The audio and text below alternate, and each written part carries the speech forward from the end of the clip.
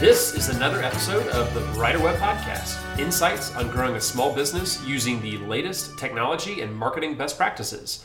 I'm your host, Robert Carnes, and with my co-host here, Mickey Mellon. Hey, Robert, good morning. Good morning. So this episode of the podcast, as our listeners could probably tell from the title, is taking a look at some of the most important business metrics that everyone should be paying attention to. So it's obviously an important way to keep tabs on how you're doing. Data is obviously really important, but it's easy to get lost in the sea of data and metrics. So we thought we'd point out some of the most important ones and point in the right direction. Important ones, but easy to measure ones too. There's certainly some important metrics that you really have to dig down to find. These are ones you can just kind of look at frequently. These are the ones that Allie and I look at pretty much every week just to see what's going on and make sure things are healthy. That's right. So why don't you start us off with the first one, website traffic? Yes, this is a pretty easy one. Again, we look at the website traffic for our website just every week, if not more often, just to make sure there's no red flags in there. So what do you mean by red flags? A red flag basically would be a big spike in traffic or a big drop in traffic. So a spike in traffic could be a good thing, often is a good thing. We get mentioned in the press somewhere or get a link from somewhere and get some good traffic, but it could be spam bots. We had one of those hit most everyone earlier this year, just garbage traffic in analytics, which is annoying. And then, of course, if traffic drops off precipitously, we need to figure out why that is. And that's usually not a good thing. Could be seasonal, but just we want to see. We look at that traffic and make sure it's within 10% or so of what it was the last week and move on with our life. And obviously, most people keep their website traffic through Google Analytics. Obviously, there's a few other tools out there that maybe not as frequently used, but the most important thing is you have a way of tracking how people are coming to your website and what they're doing once they get there. Exactly. We dig deeper into that, and again, these are just given the high-level metrics. There's a lot more you can look at with web traffic. We at least, if nothing else, just look and make sure there's nothing big and alarming we need to look at, and we can dig into that. So the second one is engagement rates. So this is mostly when it comes to social media. Obviously, there's a lot of different ways for people to engage with you across digital platforms, but a lot of people, when it comes to social, pay attention to what we call vanity metrics, things like how many followers do I have on my Facebook page? How many likes did I get on that post? But those are nice, and those are things that you can pay attention to because they tend to lead to engagement. But I would encourage people to really pay a lot more attention to more meaningful actions on your social media posts. How many people are actually clicking through to your website and generating web traffic? Yep. How many people are actually sharing a post, either retweeting it or sharing it on social media? How many people are actually commenting on a post? Because just clicking like or clicking follow a page is really easy and more passive. Actually taking action on something and taking the time to comment thoughtfully on a post takes more time and intentionality.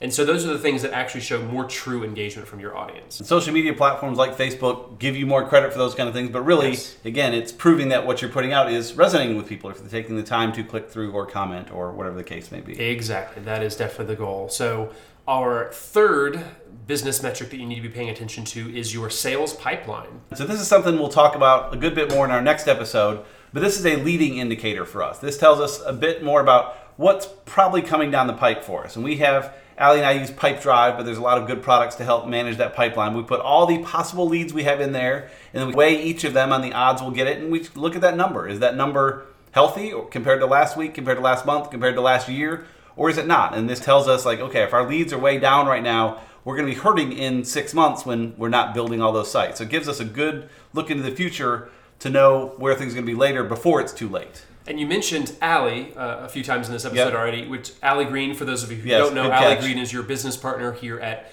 Green Mellon, our marketing agency. So I just want to make sure people knew about it. Good call. And Allie Green, her and I go through most of these metrics every week to look at this stuff. The pipeline is something I manage, but we look at it together just to make sure, okay, why is it a little soft now? Or is it getting too busy? We need to be careful not to overload our staff with work. So that can be a helpful one. And this reminds me of a marketing funnel. It obviously more of a sales funnel, but it shows how your leads or your customers are progressing through a customer's journey, if you will. And that can, depending what your business is, they can almost be one and the same. Ours are a little bit different, but tools like Pipedrive and others can actually have automations and things tied to your marketing funnel. If they open a certain email, they move to another step in the sales pipeline, and really for more product and SaaS-based companies, but could work for anyone. That's a very good point. So number 4 we'll look at is click-through rates. Yes, so obviously clicks that drive people back to your website are really important, again, to help drive that web traffic and hopefully drop them into your sales funnel. I'm thinking specifically click-through rates when it comes to email, though.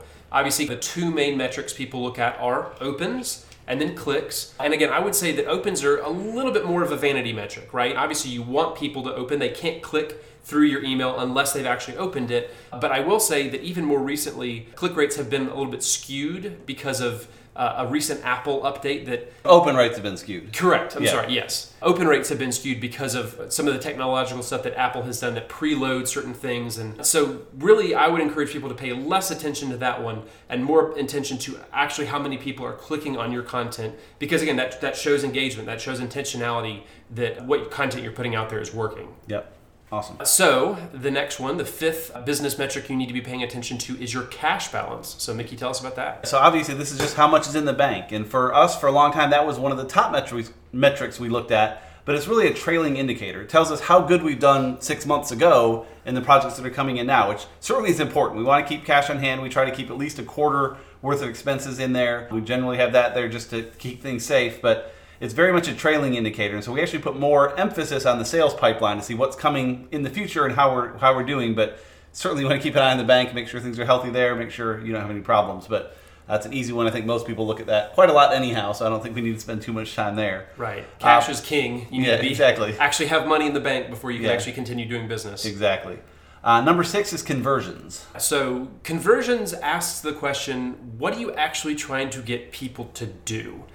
You want every marketing piece to actually call people to action in some way, and hopefully one specific action. Things like filling out a contact form or downloading a file or buying a product. These are all things that are hopefully promoting your business, actually helping you grow in what your business is doing. And so you want every marketing piece to ultimately be leading towards some conversion. And once you can actually track those, you can actually track filling out a form or downloading that file, you can actually track something like a conversion rate that shows, okay, well, this email got a 3% conversion rate. This email got 3% of the people who got it to actually follow through and complete that action that you wanted them to. And so that way you can actually track, how productive and how effective that marketing piece was. And it can be tricky to track a lot of these things, figure out good ways to track, especially on the website and stuff. But the more you can track it and track the conversions, the better you can see look at your whole funnel and how things are performing. Absolutely, that's definitely the goal. The next piece is support tickets. So this one might not apply to your company, but in our case, we do a lot of support and maintenance for our clients. So we track both the number of tickets we get each week and our average response time. So we use a tool called Help Scout for that. So if you just have them coming into email, it's hard to measure that as much, but Help Scout gives some good metrics. And for our clients, we just run an email address through it. So if you email our support address, all a client has to do is just email us, but it goes to a support address, which offers other advantages we may talk about at some point. But for us, it's nice to see that number of tickets and the average response time. So in our case, we promise our clients will respond within a business day, but I can look at our response time and see that on average we respond in like 23 minutes or whatever the number is. So it's fantastic to see that, but every week we look at it and just make sure, like, why did we have so many more tickets last week? Was there a big outage somewhere? Why did we have so few? Or why was our response time slower? Or, just keep an eye on that. Again, not unlike the website traffic. We're not looking for a specific number here, just for red flag. Why did it go up a whole lot or down a whole lot? Or is it in the same range? And we're happy with that. So Again, Help Scout's the product we use there. They do a great job. There's, like with to-do lists we've talked about before, there's a lot of great products that do that.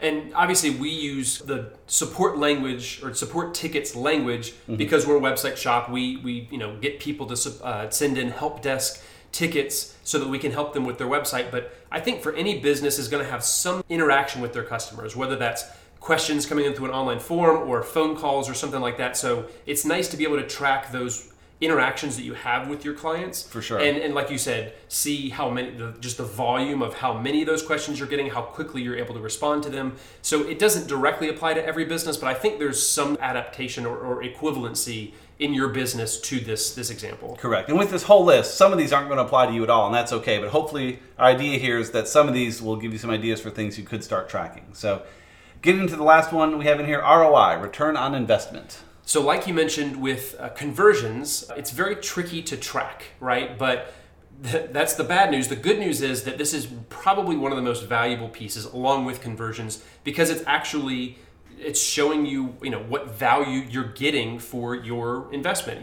We put in $10,000 worth into this marketing campaign, but we got X amount of dollars worth of value out of this, either in new business or new clients. So I think of it almost like the marketer's holy grail, right? It's one of the hardest things to actually track down and find, and we're not actually sure if it really exists truly. But if you can actually prove your return on investment either to your boss or to your clients, it can really it be hugely beneficial to you. So and once you're able to do that, once you're able to measure conversions and measure the customer lifetime value, how much worth are you actually getting out of this customer or this client, it becomes a little bit easier to actually track and measure your return on investment. And you mentioned it goes back to conversions a little bit. I think without conversions, you cannot get an ROI. Sure. Conversions, I think, are wildly more important because until you can get those tracked, then you can put a dollar figure to each one. Like, okay, we have 3% conversion rate, and each conversion is worth $27. Then you can do the math on the ROI. So conversions are huge, and then they lead to the ROI, which is, like you said, the holy grail. So right. Beautiful. So to do a quick recap on the 8 business metrics that you need to be paying attention to: